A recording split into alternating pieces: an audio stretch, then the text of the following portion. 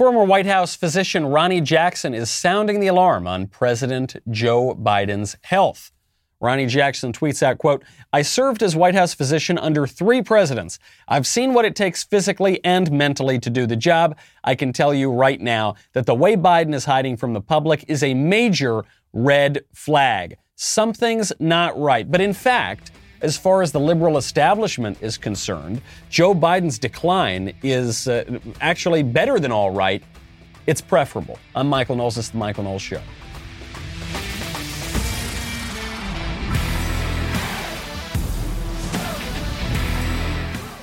Welcome back to the show. My favorite comment yesterday from Stefan Teisler, who says, "My sincerest thanks to Harry's Razors for inspiring me to grow a beard."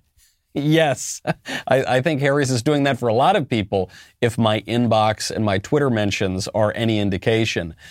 For our discussion of the Harry's Razors situation, you can check out yesterday's show. Always really good to be prepared in case any sort of craziness happens. One great way to be prepared is to check out ReadyWise. ReadyWise makes being prepared simple and affordable. Order online and have nutritious meals shipped directly to your doorstep. ReadyWise products are proudly made in the US of A. When preparing ReadyWise meals, all you need, 4 cups of water. The water doesn't even need to be hot. You just pour the food into the water, you stir, you cover. After about 15 minutes, the meal is ready. Some meals can even be prepared directly in the pouch, eliminating the need for additional supplies. Very, very important to be prepared in the event of an emergency. If the past year hasn't taught you that, I can't help you, man. You gotta figure these things out, okay? This week, my listeners can get 10% off at ReadyWise.com when entering Knowles10 at checkout, or by calling 855-453-2945. ReadyWise has a 30-day no-questions-asked return policy, so there is no risk in taking the initiative to get you and your family prepared today. Frankly, though, you're not going to want to return it. You just want that peace of mind. Makes you feel a lot better, sleep easy at night. ReadyWise, ReadyWise.com, promo code Knowles10 to get 10% off. We do not know what is going on with Joe Biden, and it's always a little irksome, I think, when doctors diagnose patients from their armchairs rather than actually meeting with them. Ronny Jackson is in politics too, so okay. However, we don't need the former White House physician to tell us what we can all see plainly with our own eyes. Joe Biden is not the man that he once was. He would appear to be obviously in decline, and for the liberal establishment, that's perfectly fine. My interest in the Joe Biden is falling apart story is, not so much any personal aspect of his own health. It's really what it means politically, which is that for a government, for a political party that favors administrative rule, that favors rule by technocrats and bureaucrats and lab coats like the exalted Dr. Fauci, it's actually a pretty helpful advantage to have a president who is willing to defer to all of the experts and the technocrats. This is something that the left has been pushing for now for over 100 years, which is taking political decisions away from the people and the people's representatives, members of Congress, senators, and even the president, taking those decisions away from them and the constitutional order and handing those decisions to experts. So you had a ton of Democratic candidates, Jon Ossoff, now a senator in Georgia, and Joe Biden himself saying, I believe we should follow the science. We need to follow the experts. Nobody elected Dr. Fauci to any office. Nobody elected any of these lab coats. So when you have the politicians just following blindly whatever the experts say to do, that is an inversion of the constitutional order. But what it gives the left is the end of debate. Because if you have a robust system of constitutional government where we're debating eternal questions and how we can pursue justice in the country and what the ends of government are going to be, when you have that system, then you have a legitimate realm of debate. But when you say, no, we're going to nix all of that, we're going to have scientific government now, you totally shut yourself off from debate. No one is allowed to question Dr. Fauci. Dr. Fauci is allowed to contradict himself day by day and hour by hour. That's perfectly fine. But none of us can ever question the exalted Dr. Fauci at any given point in time. Even if we hold views that 2 days from now Dr. Fauci is going to hold, it is still not our right, according to the prevailing liberal orthodoxy, to question him. Jen Psaki was asked about President Biden's fall, and she danced around the question. Just checking on the president. He fell going up the steps to Air Force One on Friday. Is he doing okay? He's 100% fine. I don't know if you've been up those steps. They're a little tricky sometimes, but he's doing great. I've not been up those. Then did he see a doctor? Did he have to see a doctor over it? I'm not aware of that being required. There's, of course, a doctor who travels with the president, any president of the United States, but I'm not aware of it needing actual extensive medical attention. Okay, great. And then on the border, of course. Wasn't no? Yeah. Well, I'm not trying to be. There's a doctor who travels with him. He was walking around, as you all saw, by the end of the day. So I'm just trying to be completely transparent. He's absolutely fine, as he was on Friday, was this weekend. He spent the weekend at Camp David. Look, I'm just trying to be totally transparent, and that's why I'm going to refuse to answer your question. The tell here, of course, is that they say, did Biden see a doctor? Jen Psaki's like, a doctor? I don't think it is needed to see a doctor. So well, that's kind of a weird way to phrase it. Did he see the doctor or not? Oh, well, you know, there is a doctor that travels. Yeah, right, lady, but can you just give me a straight answer? I'm just trying to be really transparent here. There are doctors. Doctors exist.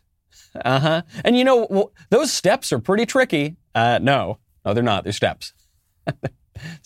All steps are exactly as tricky as all the other steps. And they're tricky for different people.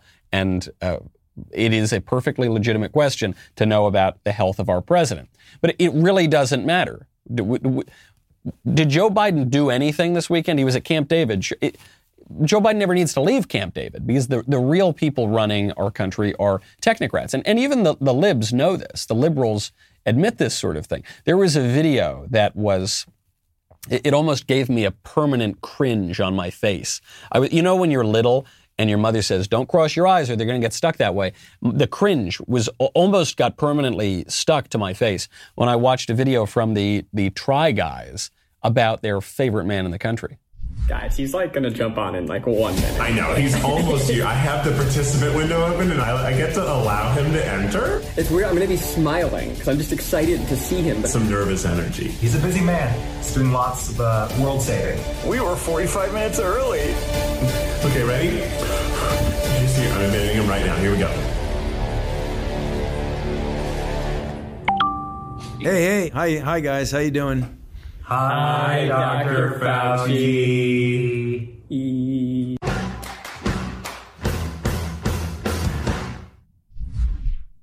China's going to invade, right? That's the minute China sees that video, Xi Jinping should be like, now is the time.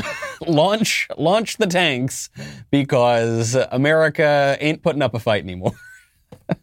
That is really, really embarrassing stuff. Though, in defense of these guys, I guess it's a comedy group that started at BuzzFeed. I think basically they're the voice of a generation. And not only in the sort of less than masculine mannerisms, but also in the worship of these technocrats. I mean, it's not just the Try Guys. Simon & Schuster is publishing a biography of Dr. Fauci. Okay, that I guess sort of makes sense. At least it's plausible. There have been biographies written about less important people. But it's not an ordinary biography. It's a children's book. Simon & Schuster is releasing Dr. Fauci, How a Boy from Brooklyn Became America's Doctor by Kate Messner, illustrated by Alexandra Bai. Most important biographies don't have illustrators to them, but a children's book is the absolute perfect genre for a Dr. Fauci biography for two reasons. One, Fauci's career would not stand up to the scrutiny of an adult biography. Fauci's last year would not stand up to the scrutiny of an adult biography. How many things has Dr. Fauci gotten wrong just about this pandemic. How many times has Dr. Fauci misled the people? Intentionally, by his own admission, during this pandemic. You remember early on, we don't even need to play the clips anymore. He says, do not wear a mask. There is no reason to wear a mask. Masks do not do anything other than step 1 or 2 droplets. Do not wear the mask. It's very dumb and silly. And then about 5 seconds later, he goes, of course you should wear a mask, but I told you not to so that the nurses would get them. Rand Paul said that he issues a lot of noble lies, that Fauci believes he is the legitimate ruler. He's crafting public opinion. And so he's going to tell you things that he knows are not true sometimes because that's going to result in the behavior that he thinks, broadly speaking, would be better for society. He's a leftist social engineer. And so you can't trust any particular thing that he says, but you have to trust his wonderful wisdom.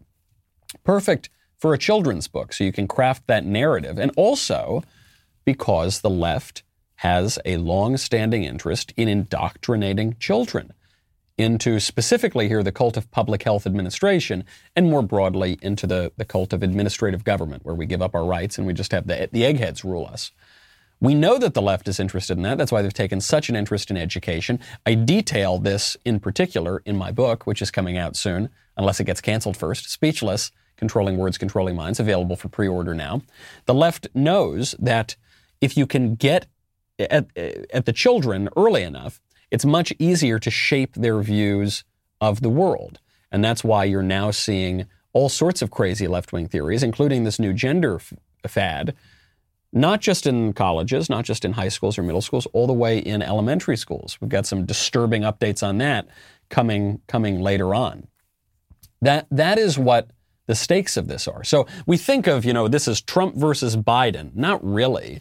It was Trump versus the liberal establishment, which includes all the bureaucrats and the schools and big tech and corporate America, which is buying into this in many ways even worse than the schools are. It's really not a battle between these two men or even two ideologies exactly, or two political programs.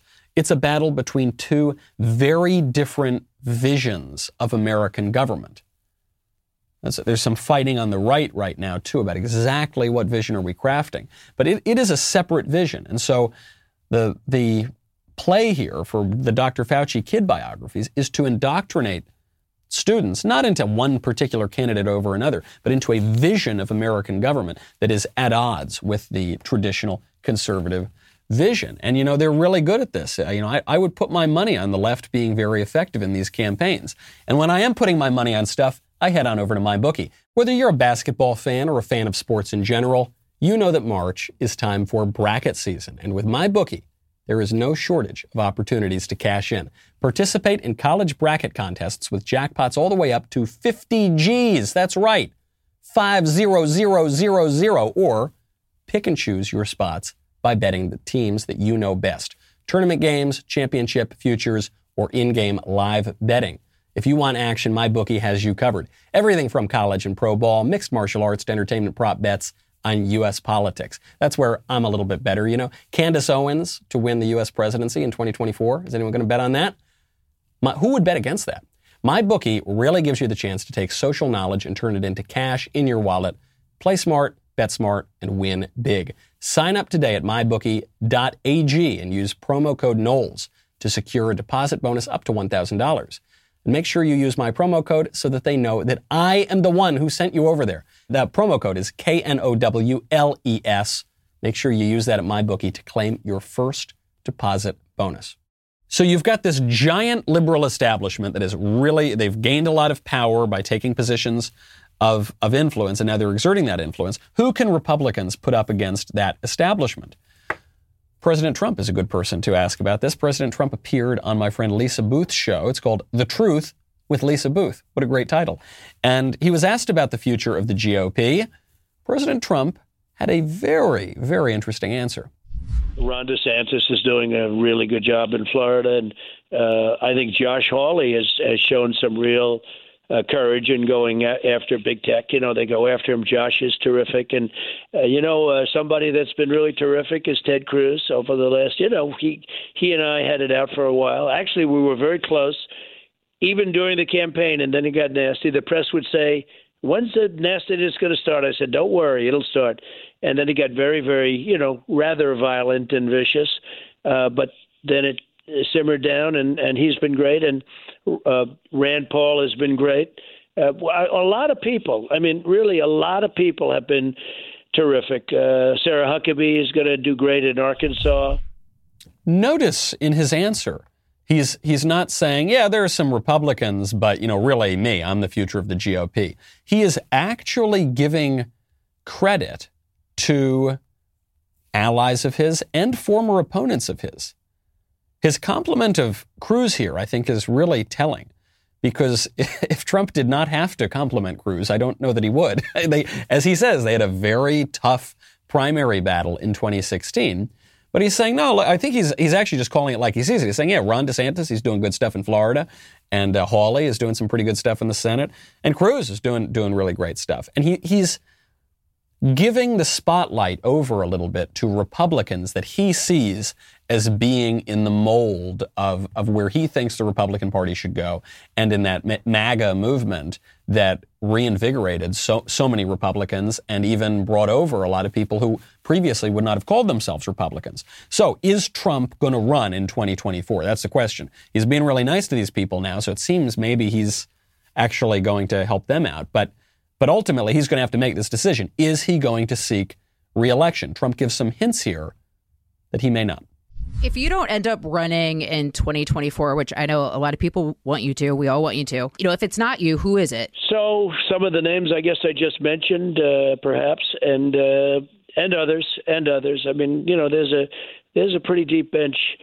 I'll make that decision sometime later, but there's a pretty deep bench. If you look at the polls, but they love the job that I've done. We had a 97% approval. The CPAC, a 97% approval on policies and different things.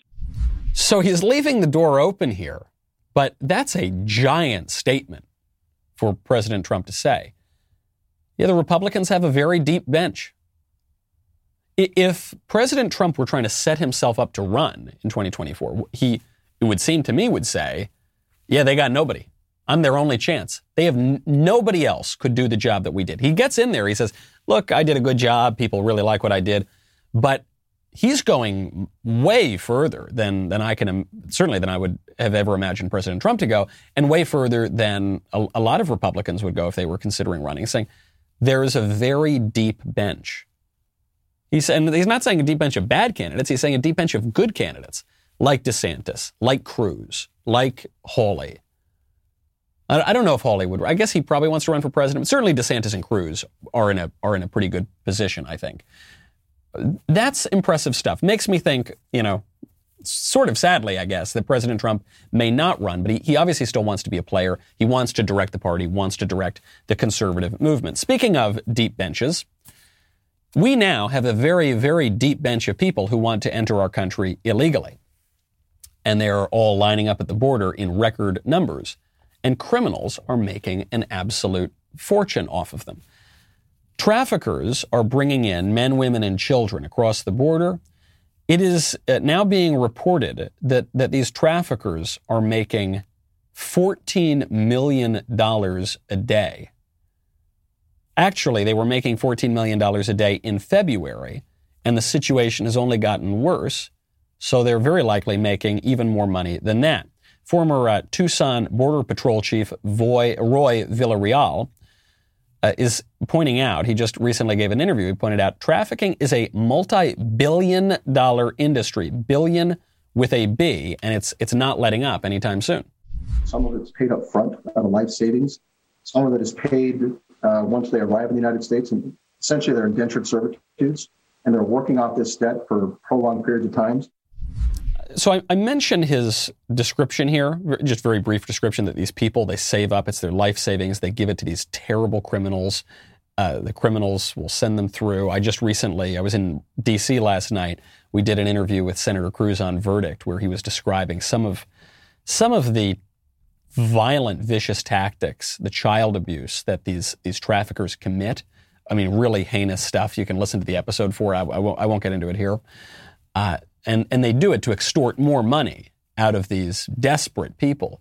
That is a situation that is being encouraged by Joe Biden. It's a situation being encouraged by the Democrats because the Democrats know that the more people that they can cram into this country illegally, the better chance they have of winning elections, because down the line, either through amnesty or through the birthright citizenship of their children, statistically, they're very likely to get more voters that way. And if H.R. 1, which Scott Walker calls the Crooked Politicians Act, if that is pushed through the House and Senate, then you could have millions of illegal voters voting even before the amnesty. That's what they're willing to do to encourage this horrific system.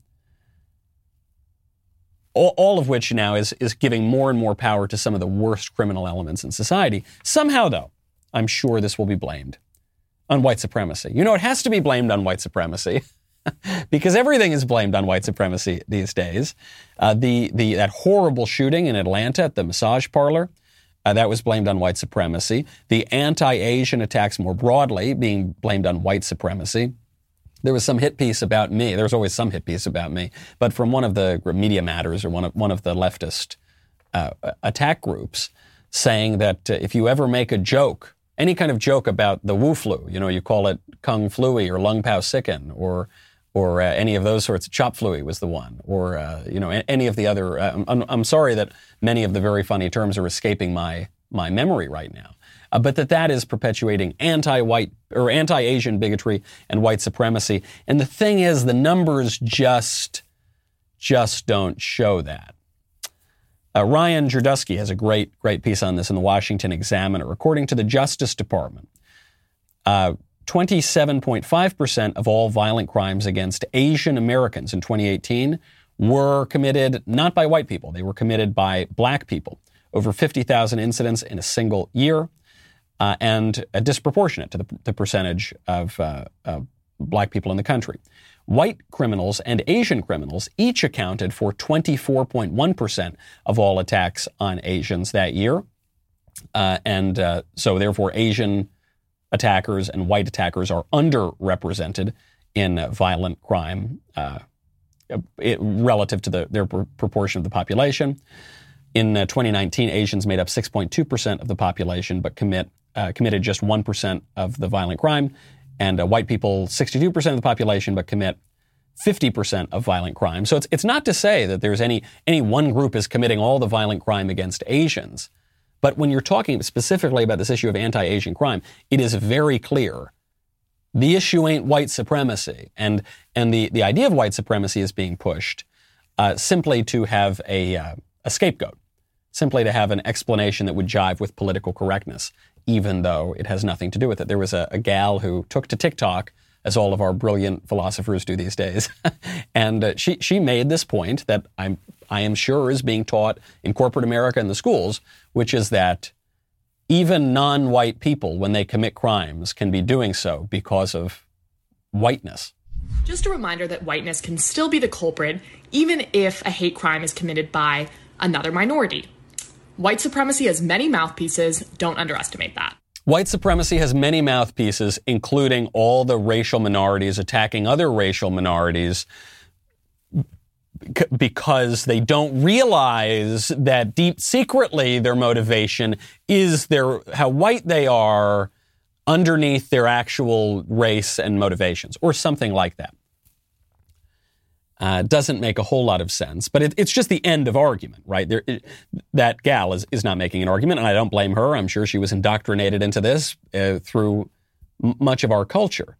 This idea that no matter what the facts are, you have to blame whiteness or the patriarchy. And it's unfalsifiable, and there is no debate, because there is not one piece of evidence that you could ever present to someone espousing that argument that would change their mind about it. The argument that whiteness and patriarchy or whatever are the cause of all the problems, that is not the conclusion of people who have been thinking about this issue. That's the premise. That's the hammer. And therefore, every other problem in society looks a whole lot like a nail.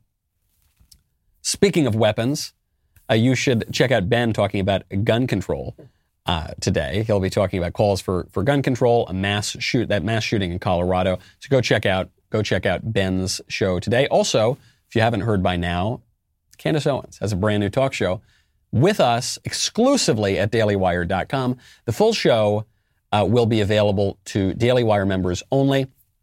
Candace also has a podcast that you can listen to on Apple, Spotify, anywhere else you get your podcasts. The Candace podcast features several breakout segments from the full-length show. This includes interviews, panel discussions, and her advice corner. The podcast is so good, in fact, that it reached number 2 on the Apple Podcast chart just after the first episode. So if you need some Candace Owens in your podcast feed, look no further. Head over to Apple Podcasts or Spotify and subscribe today. Be sure to leave a 5-star review if you like what you hear. And make sure you tune in this week. I hear that Candace is going to have a really, really terrific guest this week. So that's all I'll say. But make sure you tune in. Head on over to dailywire.com. We'll be right back with a lot more.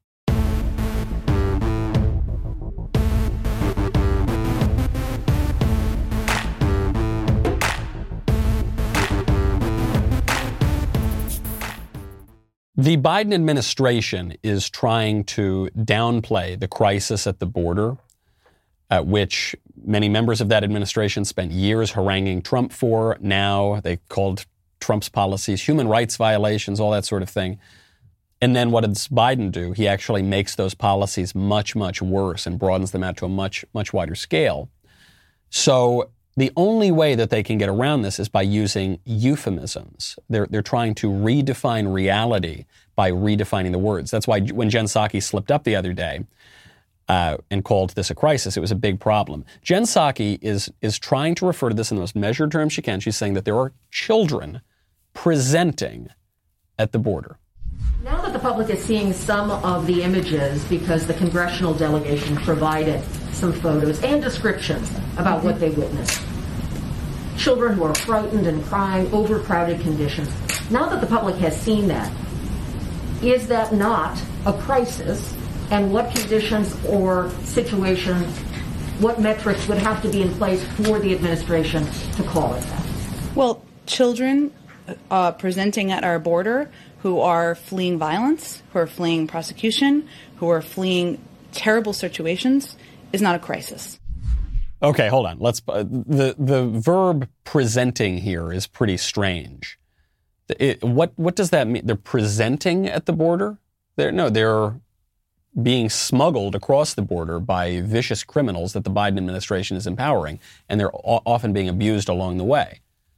But fine, let's mealy-mouthed language aside. She's saying that is a very sad, terrible, awful thing.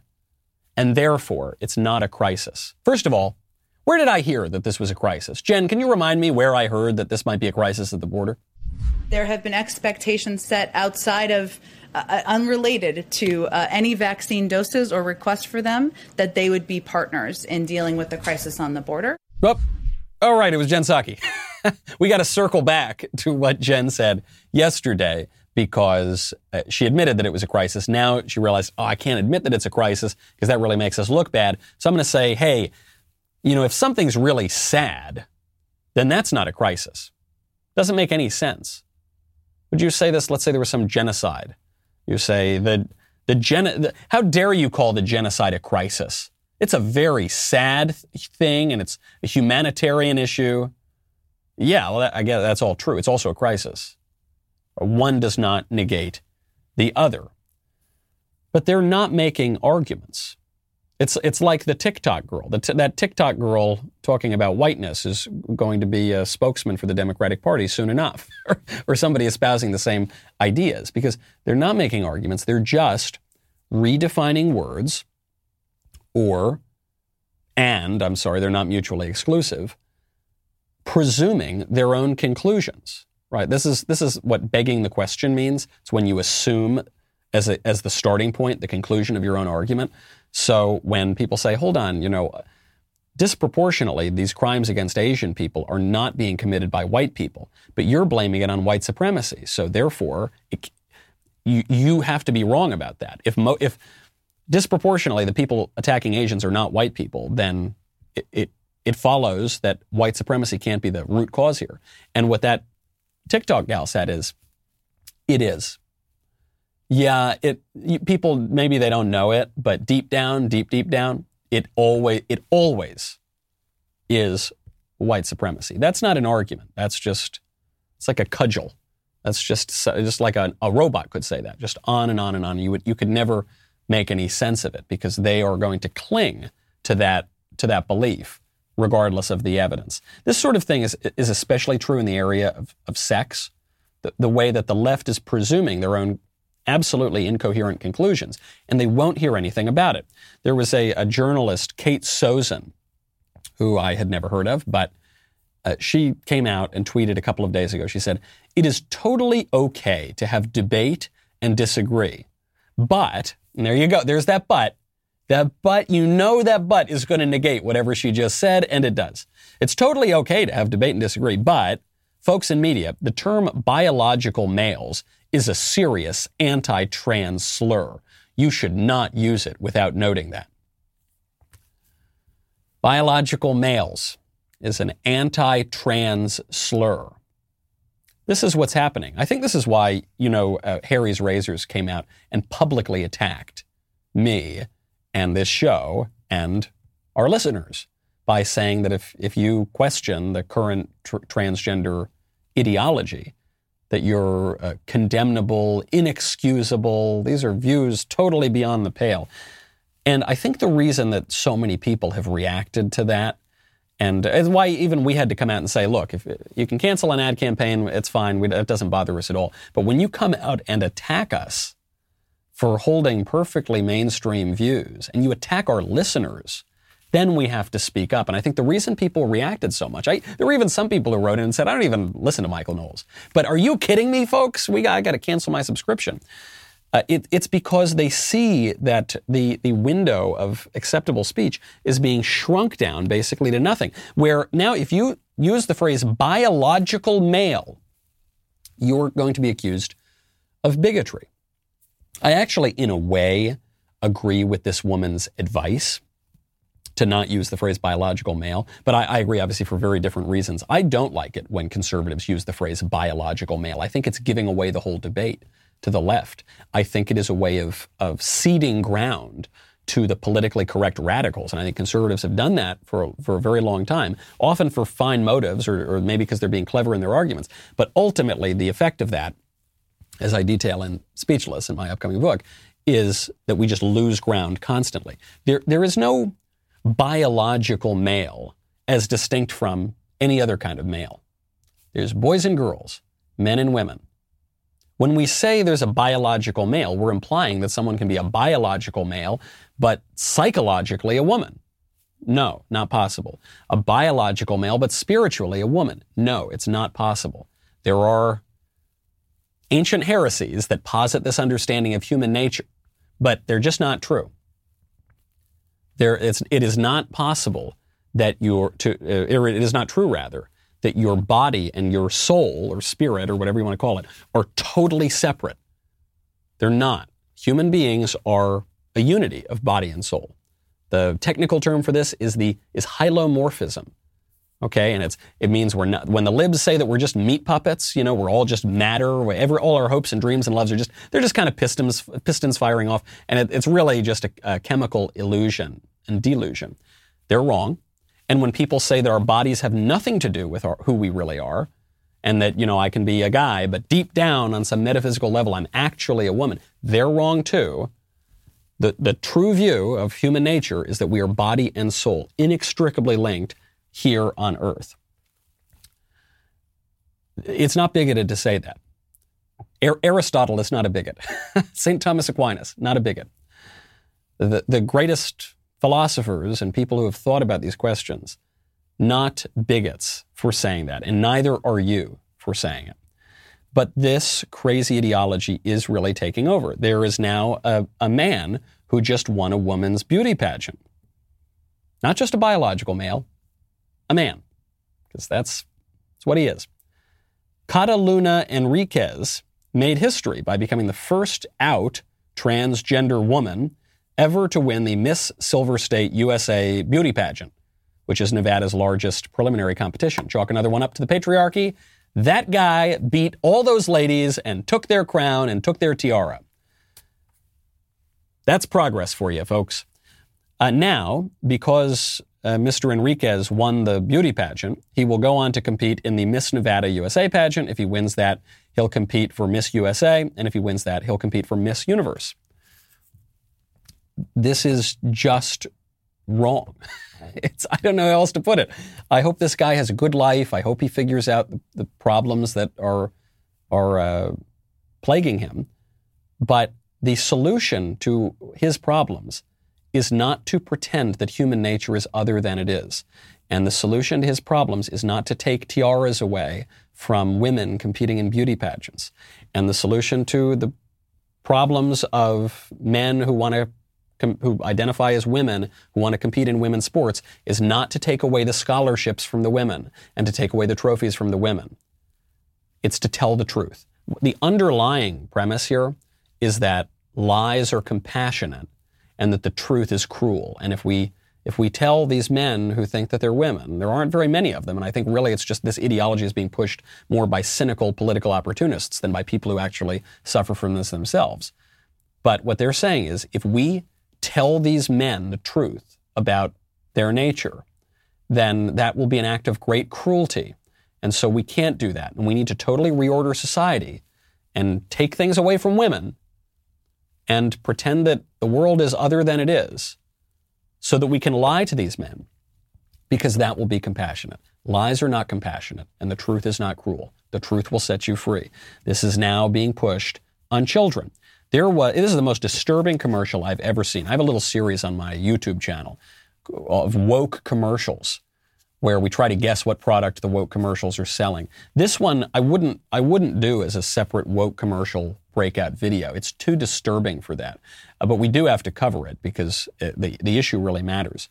This is a commercial from Pantene, the shampoo company, now defending, mainstreaming the sexual abuse of children in a commercial in which two lesbian women dress a little boy up as a little girl and insist that the boy really is a girl. Take a listen.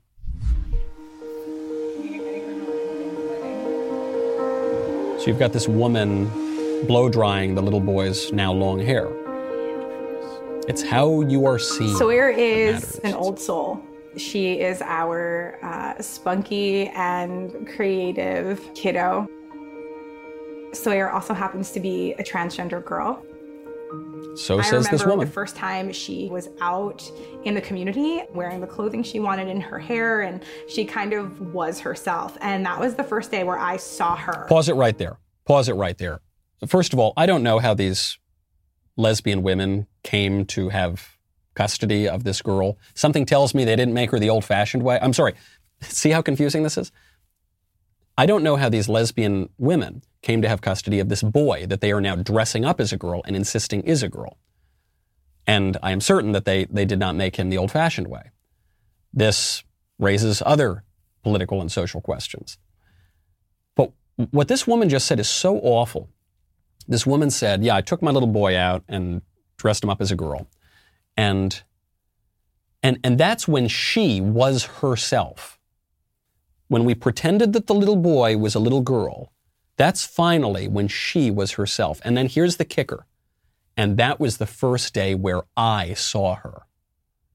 So this woman is saying that this child, however she came to be raising this child, this woman didn't see the child when the little boy was still dressing like a little boy. Only when the little boy allowed this woman to dress him up as a little girl, only then did this woman see the child and accept the child. Keep going. She has always been super gender creative. Pause. Gender creative. She has always been super gender creative. So obviously that's a term that doesn't mean anything. I suppose it could mean confused. But what do we mean always? From the time that the little boy was a very little baby? When the little boy didn't have agency? When the little boy was so suggestible to all the influences around him? Was that him being gender creative, or was that these women with a very radical view of sexuality imposing that view on this young boy? Keep going. Been a big part of her transition. Once she told us that she identified as a girl, she immediately wanted to grow her hair out. It made me feel good and confident, and it made my insides match my outsides. All right, I can't take any more. Pause it there. If you want to watch the rest of the commercial, you can, though I wouldn't recommend it. So they've got this little boy, and they've put this little boy on camera and said, okay, this is what you're going to say. We've got the whole studio set up here. Talk about how now your insides are matching your outsides, right? This is not an organic moment. You don't set up a film shoot organically. That's not how these things are edited or cut. This is obvious, not just contrived in the sense that parents and educators are contriving, and indoctrinating views onto children, but even the whole film set here. And what is so crazy, politically, the reason I mention this is because it's all to sell shampoo.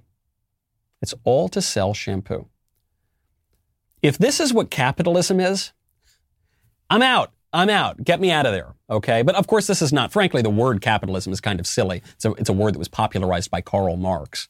But I think this should show conservatives who are waking up to these questions now that there are immoral things that can happen in the free marketplace. That free markets are wonderful. I love free markets. Free markets are a means to an end, which is a good society, right? That's what societies are always pursuing, the good, human flourishing. And those markets can be perverted and lead society down perverse ends. These women, what they are doing and how they are abusing this child should be criminal. This should not be legal. They should be in prison for this in a just society. And Pantene Pro V, or whatever the product is, should not only be ashamed of itself, should not only be boycotted. This sort of thing should not be permitted. I think a lot of conservatives are waking up now to say, oh, right, we love markets in their proper place, but we need guardrails on society, or the society that we talk about, we love free markets, we love big businesses, it's going to eat itself. It's going to undermine itself.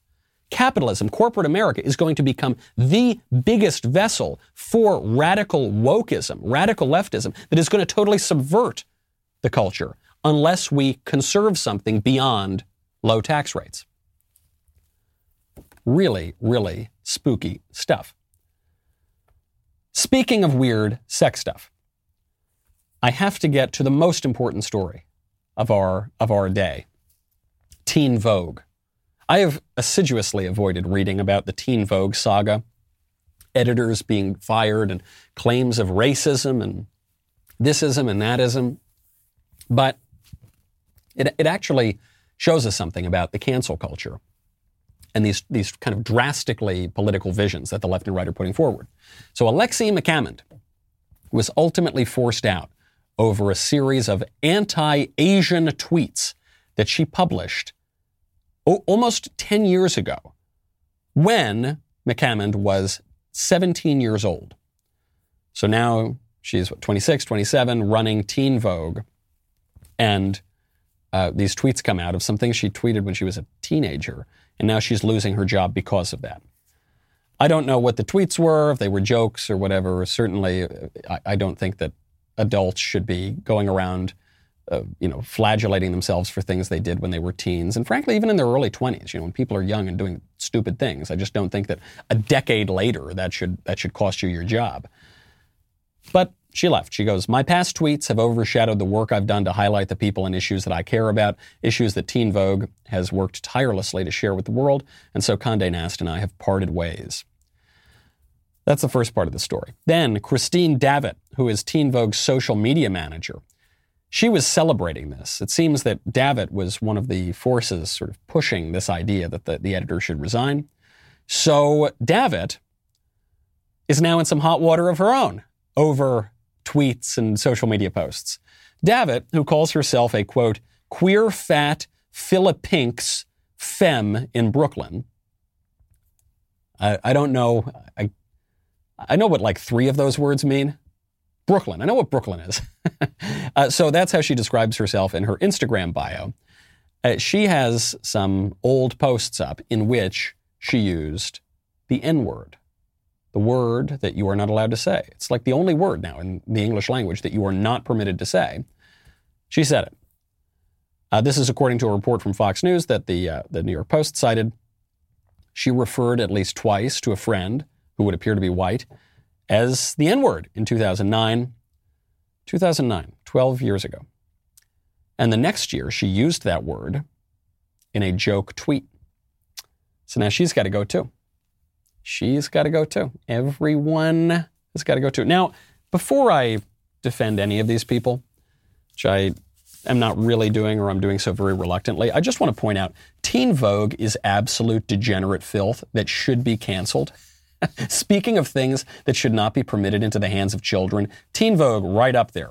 Just some really, really helpful journalism that Teen Vogue has published. We have a guide to sodomy, how-tos, tips, and more. How to do it the right way. The right way. One could say many things about that. Certainly, however, whatever your views on sex, I think we ought to all be able to agree this should not be in the hands of like 12-year-old girls or 13-year-old girls. That's probably like bad, right? That's not a good thing. If you need to show an ID to go buy a Playboy, probably you should have to show an ID to buy this trash. Another article, how to get an abortion if you're a teen. It can be tricky. It should be tricky. It should be very tricky. It should be illegal, actually. And publications that give people advice on how to do that should just not be permitted. It's not an abridgment of the First Amendment to say that you need an ID to buy a Playboy. It's not an abridgment of the First Amendment to say that you need an ID to buy Teen Vogue. And frankly, I think you should, maybe the age limit there should be like 72, 73, something like that. In any case, I think it's trash. I'm in no way defending Teen Vogue. However, with regard to what these girls are alleged to have done, I think it would be better if we lived in a culture where people did not lose their livelihoods and careers for jokes they made when they were teenagers. I think that would be better. Who has never said or done anything that they regret? Anybody? You ever tell a joke ever in your whole life that if it were printed on the cover of the New York Times might not reflect well on you? Especially in 2021. Yeah, you ever do that? Everybody? 100%. Exactly every single person has done that. Ever tell a joke that maybe might be considered in bad taste? Really? Every single person? There's no end to this sort of thing. And the political point here is that revolutions tend to eat their own. That's what they do. They are like the devil in this way. I was just recently rereading Screwtape Letters by C.S. Lewis, which is this book of, written by one demon to his nephew demon about how to tempt people and bring them to the devil. And something that you begin to realize as the letters progress is that when they talk about love, the love that we have for one another in the true sense of that word, love is willing the good of the other. I love my wife in a different way than I love a delicious hoagie. I love a delicious hoagie in the sense that I want to consume the hoagie. And this is the way that demons desire and love. It's a desire to consume, not a desire to will the good of the other, but a desire to consume, to eat, to destroy. That's how this cancel culture is going to end up. That's how political correctness ends up. The whole point of political correctness is destruction. It's not about building anything else up. It goes all the way back to a line from Karl Marx where he said that radicals must embark on the ruthless criticism of all that exists. Critical theory developed largely out of these schools of thought. Now we talk a lot about critical race theory. What's the theory? The theory is to criticize. You can criticize anything. You can tear anything down. The late philosopher Roger Scruton said, it's much easier, it's a point that many people have made, it's much easier to tear things down than to build them up. And the job of radicals is to tear down. And the job of conservatives is to preserve things and to try to build those things up again. That's what we are trying to do here. And our Our ability to do that is being taken from us. The idea that we can debate and persuade our fellow citizens, that idea is being constricted, and decisions are being exported to other people because of theories that make an idol out of administrative government, theories that make an idol out of eggheads, theories that make an idol out of economics, for that matter, and out of the marketplace. In a way, sort of the flip side of the coin that you see with socialists. We can't do that. We need all of these things in their right place, and we need to be pursuing the good, justice, the end of government, as Madison told us. Otherwise, we're just going to lose the whole thing. I'm Michael Knowles. This is The Michael Knowles Show. See you tomorrow.